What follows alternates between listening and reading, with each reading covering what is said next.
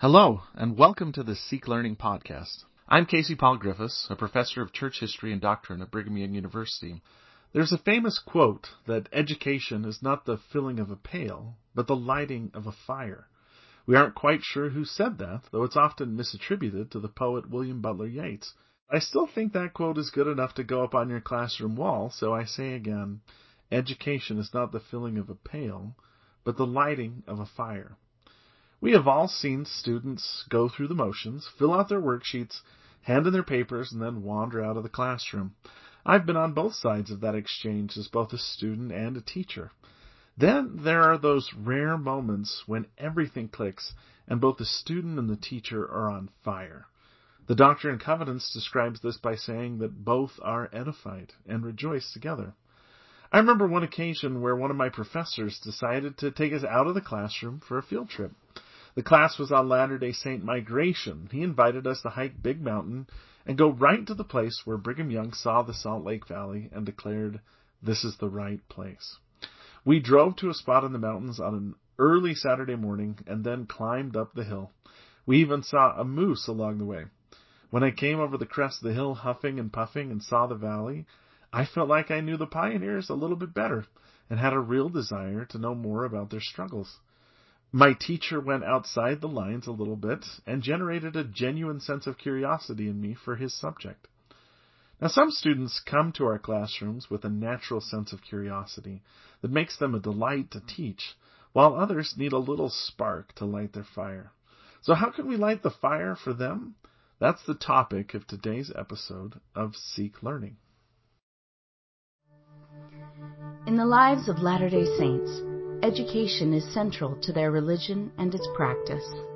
For members of the Church, education is not merely a good idea, it's a commandment. At the David O. McKay School of Education at Brigham Young University, scholars carry out different studies every year in the field of education. In this podcast, we speak with these scholars to find out what they discovered about education and what does it mean for Latter-day Saints. How can these findings be applied in home and gospel settings? Finally, what inspired them to become an educator and how has it affected their lives? Education is the difference between wishing you could help other people and being able to help them. This is the Seek Learning Podcast, presented by the BYU Latter-day Saint Educators Society. Our guest today, Dr. Sarah K. Clark, is a professor in the Department of Teacher Education. For more than 30 years, Dr. Clark has been involved in the field of education in a variety of roles, including classroom teacher, curriculum developer, author, editor, instructional coach, consultant researcher, and university professor. Dr. Clark earned a Ph.D. in curriculum and instruction with a specialization in teacher education and literacy instruction from Utah State University. She received a master's degree in education with a specialization in language, reading, and culture from the University of Arizona and a Bachelor of Arts degree in elementary education from the University of Arizona. Dr. Clark's research centers on identifying ways to improve and enhance the instruction that all children receive. Her research examines the intersection between the child, the classroom instruction, and the teacher. Her research is centered around the following goals: to explore and examine the ways to strengthen literacy, reading, writing, listening, and speaking instruction that students receive, and to explore and examine ways to support and mentor pre-service and in-service teachers within the teaching profession to encourage high teacher self-efficacy, reduce attrition, strengthen content and pedagogical knowledge, and support personal growth and development. Dr. Clark recently sat down with Joe Backman from the Seek Learning team and will now join their conversation. We are really excited to jump right into your expertise, your research, your practice, what you've lived your life with, and your focus seems to really be on literacy. And I love in this research how you focus on the integration or bringing in the content of science. And so let's jump into our first question. Okay. Tell us just briefly about what your research was in this article. I work with a lot of teachers in the classroom who are responsible for teaching children how to read. And The way that it's currently structured in our schools is that there's typically a program that they're using or something that really focuses on how to help children learn the patterns of the English language so that they can, through phonics and phonological awareness, can learn to sound out words and decode what they're reading. And what I was noticing is that we're not giving children enough time to actually practice some of those skills and to make them applicable and to make it, dare I say, fun. So that is really what drove this research, was thinking of what are some ways that children could explore the world that they live in while simultaneously practicing and developing and strengthening those skills that they're learning in the classroom as well. We focus sometimes so much on the foundational skills and the pieces of literacy that are so important. We need to have the phonics and phonemic awareness and those foundational pieces. But if that's all we get, and we don't ever play the game or read the book, apply it, then I love you brought the word fun. They really should enjoy and be engaged deeply, because literacy, reading, writing, speaking, listening are how we live, and they bring life to us. Yes. And you mentioned the 4 areas of literacy, and we often think only of reading and writing, but really, and that was one of the key focuses with this research, is to incorporate speaking and listening, because they are all 4 tools of literacy. One of the ways that I try to explain it in the classroom when I'm teaching or working with teachers, and then also at the university level, is that reading and listening are inputs. Writing and speaking are outputs. So if the only thing that I'm giving children exposure to are inputs, then I'm really missing out on the opportunity for them to put out some things of their own, to try on some ideas, to try some of the reading, to express their thinking and connections that they're making as well. And so when I speak of literacy, I really do mean all 4 components. I love that. I love the input, the output idea. And really, if we're only doing input, it's really, we're just filling this empty bucket. Yes. And these kids are not empty buckets. They come with ready to light a fire. Right. And when we can help put in the things that they need and then let them run and do the output of the reading and writing and really enjoy that, the power comes there so much. Yes. So tell us, so you're a literacy professor. I am. But this is focused on science. Yeah, so I started getting curious about other ways to kind of loosen the way we look at literacy. And I learned about, as I was researching and reading other studies, there's a concept or a framework, I would say. It's a theoretical framework that's called disciplinary literacy. And what was really interesting about it is predominantly thought of and used in middle school and high school. Within the last couple of decades, we've had what we've focused on, which is content area literacy or content area reading. And what that meant is that we would look at reading and then we would combine it with science by reading a science textbook. Or we would look at history and we would read something like someone's talk from history.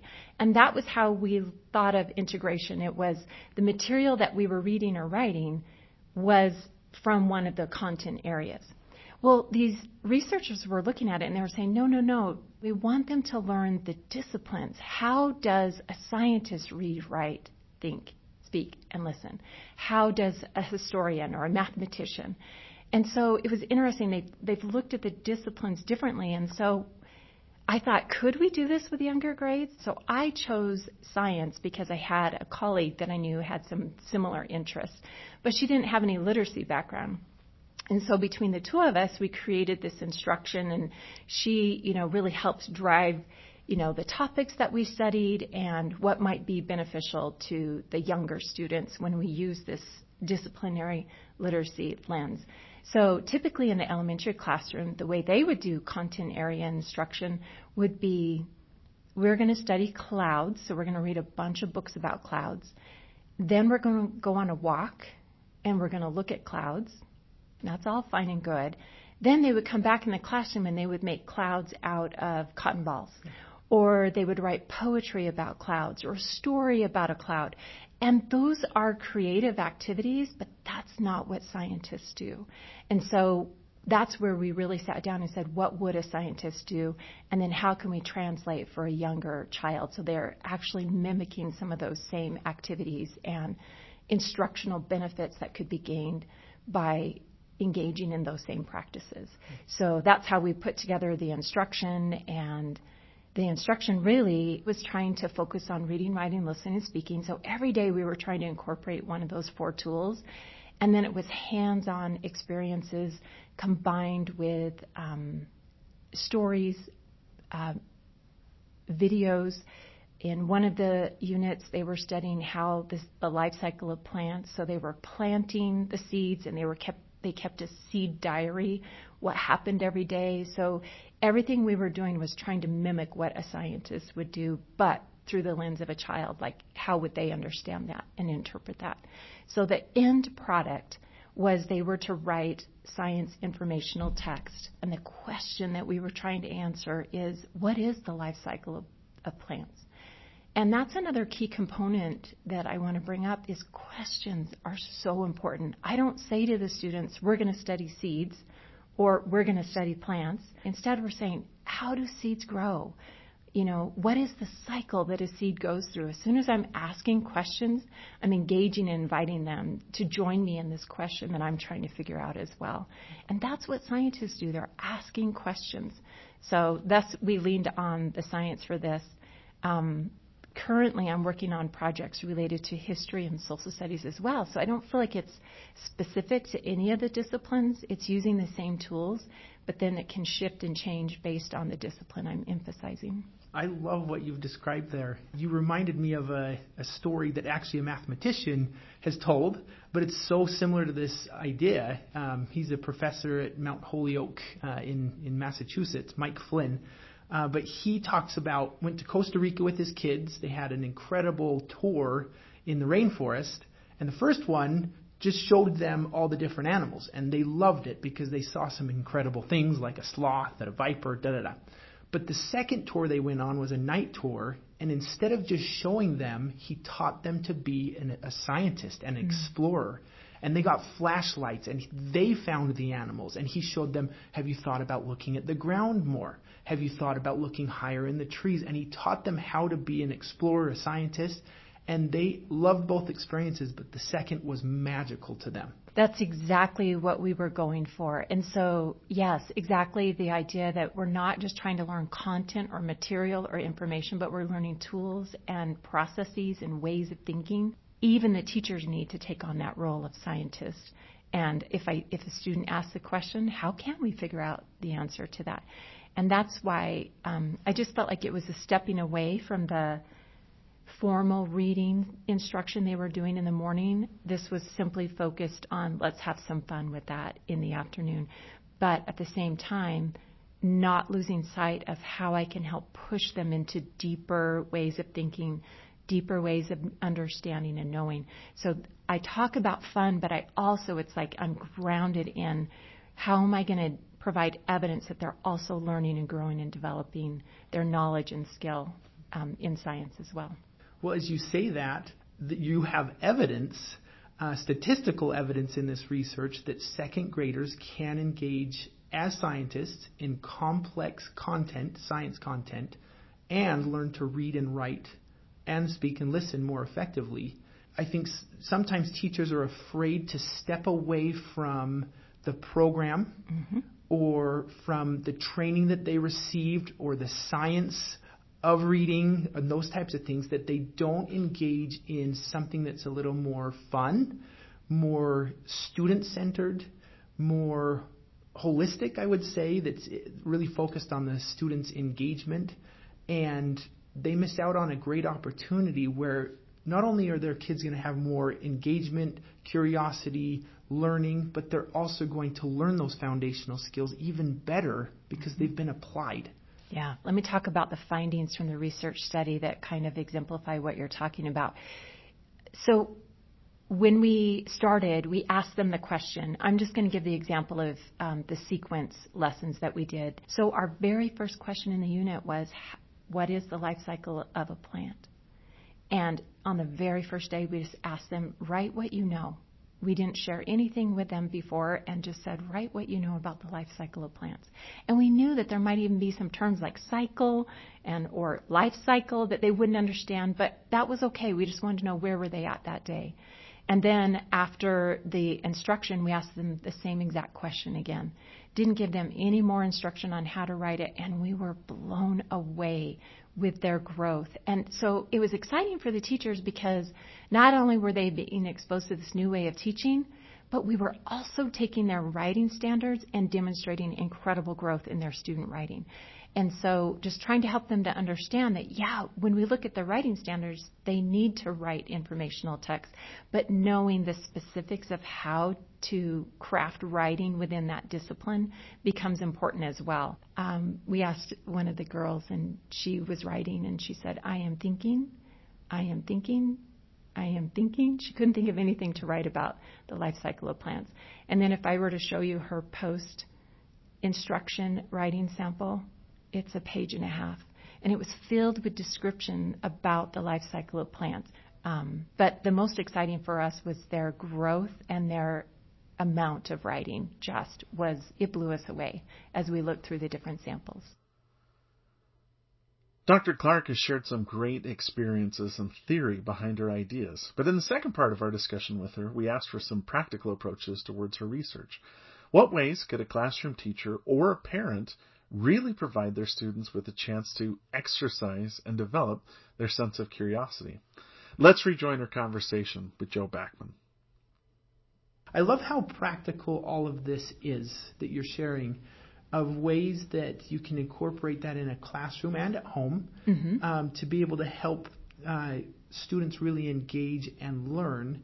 What suggestions would you give a classroom teacher, let's start there, of ways that they really could enhance and bring alive and bring joy and fun more to the reading, writing process in their classrooms? Okay, so when it comes to a classroom teacher, the first thing I would say is to try to include more science and social studies and writing. Those are 3 areas that we notice the teachers in our interviews really struggle to find time to fit them in. And I feel like what I would say to the classroom teacher is you can't afford not to include those, because that is where you're going to see a lot of growth with these students. And so just thinking differently about your instruction. One of the teachers, when we were interviewing, we waited a month after it was done and we asked her, so what did you do after we left? What were some of the things? And she said, we did a unit on rocks. And then she said, and then after that I moved on to a unit on writing. And then she looked at me and she said, I should have done those together. And I thought, yeah, we're so patterned to think about organizing our school day in a certain way. And to be able to step away from that, even though we had helped her and given her all the support and all these resources, I think we're so married to certain ways of thinking about what instruction should look like in the classroom. And so that's one of the things that I would say. Another is they could not help but notice the excitement from the children. So, for example, when we started growing the seeds, they would run in from recess because they wanted to see if the seed had grown, because there were some days where it was significant growth. And so in their head, they didn't want to miss a thing. I can think of another student who the teacher would always kind of whisper to me in the back and say, he really struggles with reading. I don't know which group to put him in. And I said, I don't think it will matter. Put him in any group. Put him in any of the groups. He'll be just fine. And they were reading, and then we gave him sticky notes and said, anything that you think is important on that page, jot it down and get that sticky note saved so we'll have those notes. And this little guy had 30 sticky notes all along the table. Now, was he really absorbing and taking in the information? Probably orally. It wasn't coming out in his writing, but there was something that was happening with him that he couldn't wait to be involved and participate. And she was blown away. She said, wow, he normally is resistant to wanting to participate. And so I would say to the classroom teacher that their curiosity is magic. And so the more we can work on instilling that, the more they're going to engage. Try to find ways to bring more questioning, to bring more wonder and more unknown into your classroom, and to get comfortable with that, because that was something we saw them struggle with quite a bit. I can just picture in my mind those kids running inside to see. I remember that as a second grade teacher myself. We had fish, we had butterflies, we had praying mantis, and you'd see them hatch and things, and over a long weekend or a holiday, they would all come running in to see what happened, and it's just magical. And you use the words wonder and curiosity and how powerful that is. You've brought up questions and curiosity, wonder multiple times, and it keeps reminding me of how it seems, especially in recent years, our church and church leaders have often talked about the importance of questions, especially with the youth. Ask questions, not out of doubt, but with faith. And you think of Joseph Smith, he asked. The restoration started because he was curious, and he sincerely wanted to know the answer to something. He asked questions throughout his life. I just think he's a perfect example of curiosity, wonder, and awe. And I love the example of Joseph Smith. When I sit back and I think about it, God is an amazing scientist, and he wants to share the wonder of this world with us. He does it daily with a sunrise, sunset, thunder. When I think about disciplinary literacy, I can't help but notice that discipline is discipleship.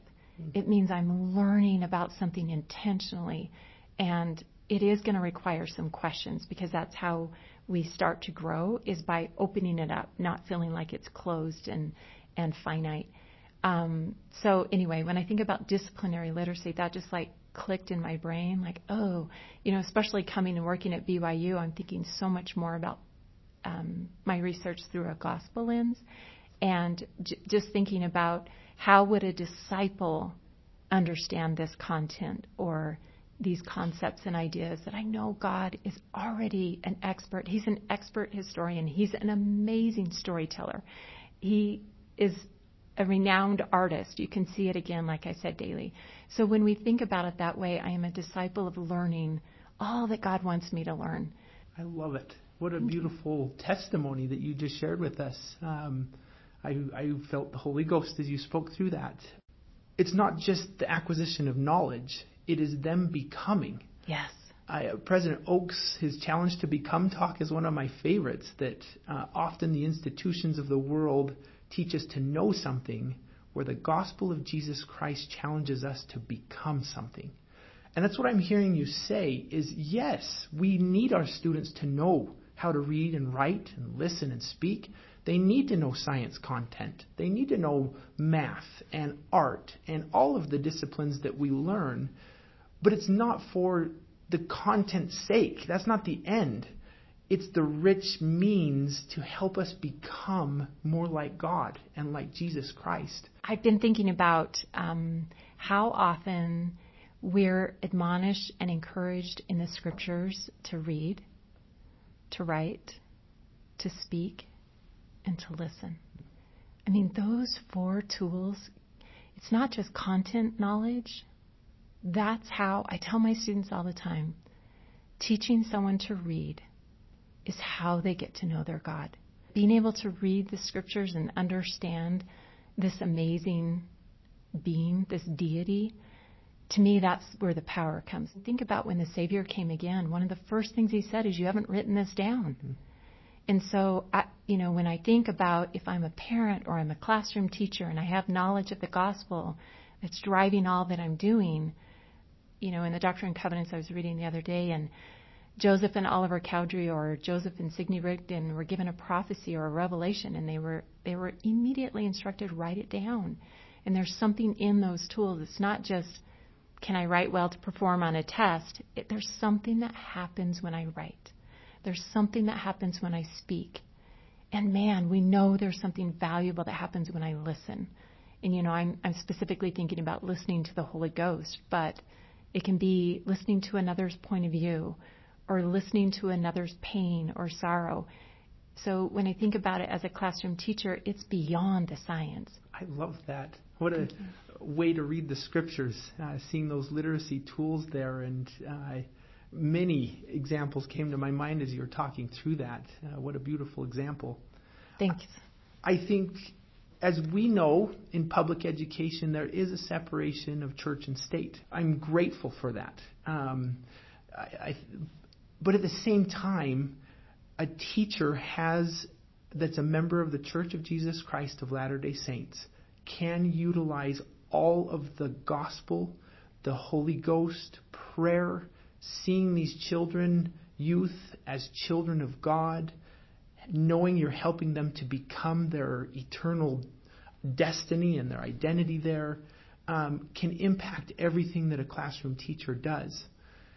The beauty of a parent is there is no separation of church and state, that they can explicitly teach their children to read, to write, to listen, speak, and all the other things we've talked about, and incorporate the gospel of Jesus Christ and help their children to see this is one and the same.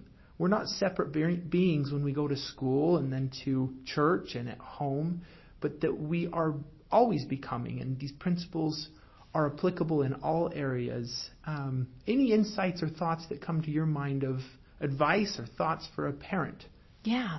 So I do not fly anywhere where I am not asked what I do. And I share that I'm a literacy professor. I'm always a little hesitant because then I'm immediately always given a story about how this parent or this grandparent has someone in their family that doesn't know how to read. And so when I think about myself as a daughter of God, and I think about my role as a parent, I think we often look at literacy as something that they do in school. And we can see the pain of when a child is not developing and learning in a way that's quote unquote expected. And so what I wish I could do is talk to them from birth, their child's birth or their grandchild's birth.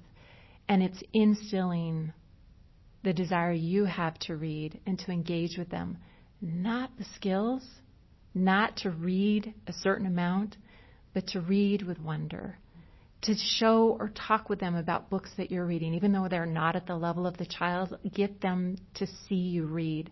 I see a lot of parents, and I was guilty of this at times as well when I think back on raising my kids. You need to go read for 10 minutes. It was more of this punishment.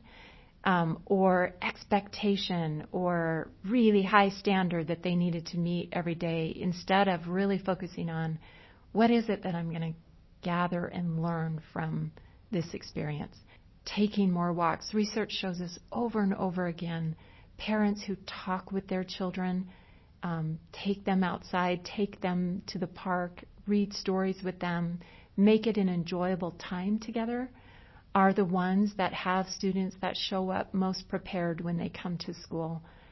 So thinking about my role as a parent, not as the teacher or a teacher's aide, but as a partner with that child, I should say, in growing and learning and having fun doing it, and maybe stepping back away from that rigid, here's what needs to happen tonight in order for you to check a box for homework. So I'm not saying not attend to those things that a teacher might be asking you to do, but really bringing your full self to that experience and saying, what am I going to do outside of what that teacher's asking me to do? So as a parent, I just know that my best experiences with my children were when I was right at their level, enjoying it with them, not up at a higher level, kind of pushing them or pulling them up to where I was or where the teacher wanted them to be.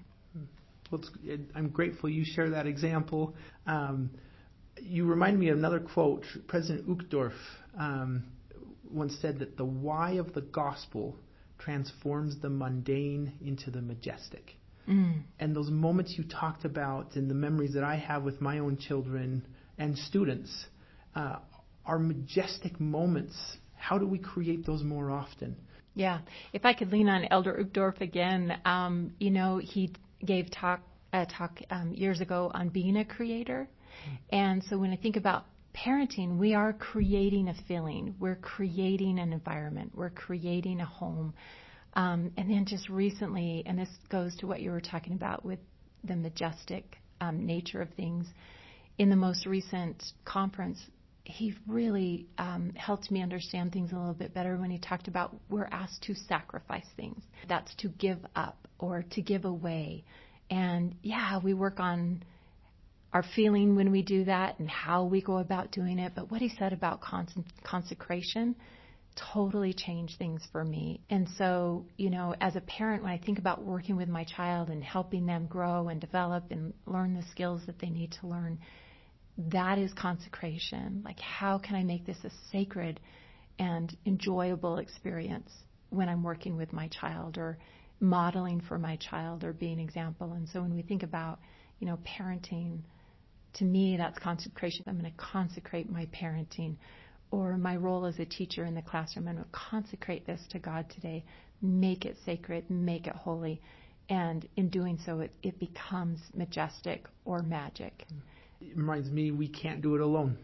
We Right. do depend on our Savior, Jesus Christ, to not only heal us, to forgive us, but to also enable us and give us the strength and power to be able to do that. Because I sure can't do it by myself. But when I give my best effort and rely on His strength, then it happens. And the Holy Ghost is involved.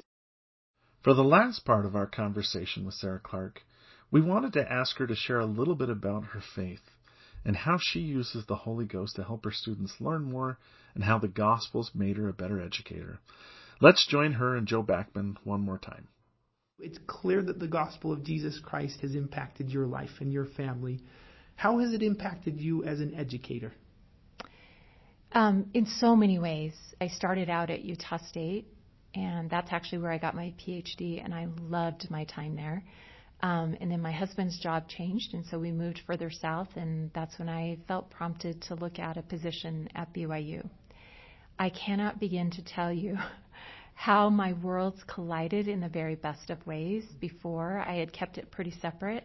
I do feel like I brought the Spirit when I was teaching at Utah State, but since I've been at BYU as an educator, I look in the eyes of my students, and we talk about the Holy Ghost, and we talk about the Savior. It's a very normal part of talking about teaching literacy and bringing in what I know about the Godhead and what we know about church doctrine, church history. I mean, there are so many different connections that I've been able to make. But most importantly is just, walking in the room and looking at my students and feeling the Spirit in ways that I did not feel before, and telling them, I know God knows who you are. I know He loves you. Making them a very important part of my prayers on a daily basis. Reaching out to them when I know they're struggling. It's just so powerful to be able to bring both of those into the classroom. I'm a firm believer that the classroom is a place of healing. Myself as a teacher, I can heal, and I can also help my students heal. Life throws so many things at us, and I have learned that as we bring the Savior into our classroom and into our studies, they are even better than I could imagine. They head in directions that I never planned in my lesson plan. And that is what has been exciting, is to become an educator that is using the Spirit 100% of the time is such a gift. And you mentioned the separation of church and state. A lot of my students will head out into a classroom that, they really should not be talking about any of these things. But I tell them every time, when you walk in the classroom, you bring the Savior. And there's no doubt people are going to feel it and know it. They won't be able to identify it necessarily all the time, but they will feel it. And you will show up differently by bringing Him with you.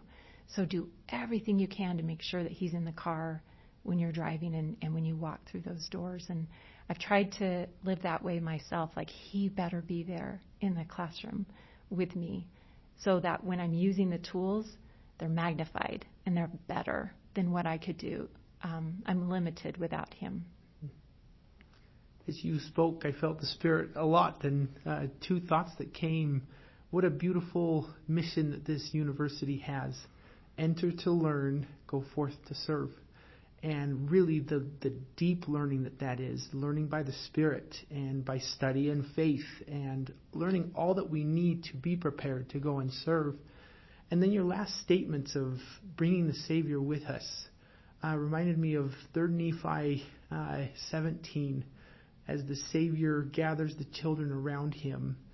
And then the angels came around and there was fire, and they couldn't even articulate in words the incredible experience that was. And to just recognize that as disciples of Jesus Christ, we do have the Holy Ghost with us.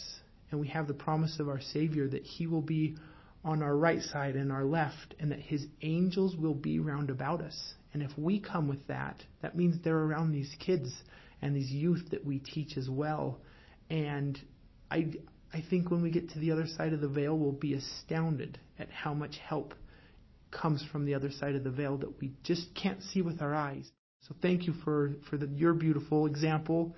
You are a disciple of Christ, it's clear, as a professor, as a mother, as a disciple. And I've been inspired today by the things that you've shared. Anything else you would like to share in closing? It's so exciting to talk about research and the gospel at the same time. When people read my research, I don't think they can see the gospel part in there, but there's nothing that doesn't tap into that. And I think in closing, I would just say that I bear testimony that this work that we do is powerful and meaningful, but it's incredibly limited without our Heavenly Father and Jesus Christ. And I guess I would just say I'm just so grateful for them. They make every day matter. And so the more we can take that power and that influence at BYU and send it out, it makes me feel very peaceful and very happy with the direction that we're headed. So anyway, I'm just grateful for the opportunity to share the work that I've worked on, but also just to also share the light. I felt the Spirit talking with you too, so thank you. Yeah, thank you so much. We really appreciate you, and keep up the great work with all that you do. Thank you. Our sincere thanks to Sarah Clark and Joe Backman for their time today. The Seek Learning podcast is produced by the BYU Latter-day Saint Educators Society in cooperation with the McKay School of Education. I'm Casey Paul Griffiths, and I serve along with Michael Leonard as the executive producers of the podcast. We also receive assistance from Joe Backman, David Boren, Betsy Ekton, and Heather Seferovich. Editing and production for this episode was carried out by our wonderful students at the McKay School, with our theme and music composed by Alistair Scheuerman. Thanks for listening. We appreciate all your support. And if you like what you heard, tell your friends about the podcast, or write us a review wherever you receive your podcasts, or give the Society a like or comment on Facebook or Instagram. The Latter-day Saint Educators Society also holds an annual conference every June to provide inspiration information for those of you out there teaching in the field. We hope you'll join us this June. You can find more information on our webpage. Just Google Seek Learning Podcast. Until next time, my name's Casey Paul Griffiths, and this has been Seek Learning.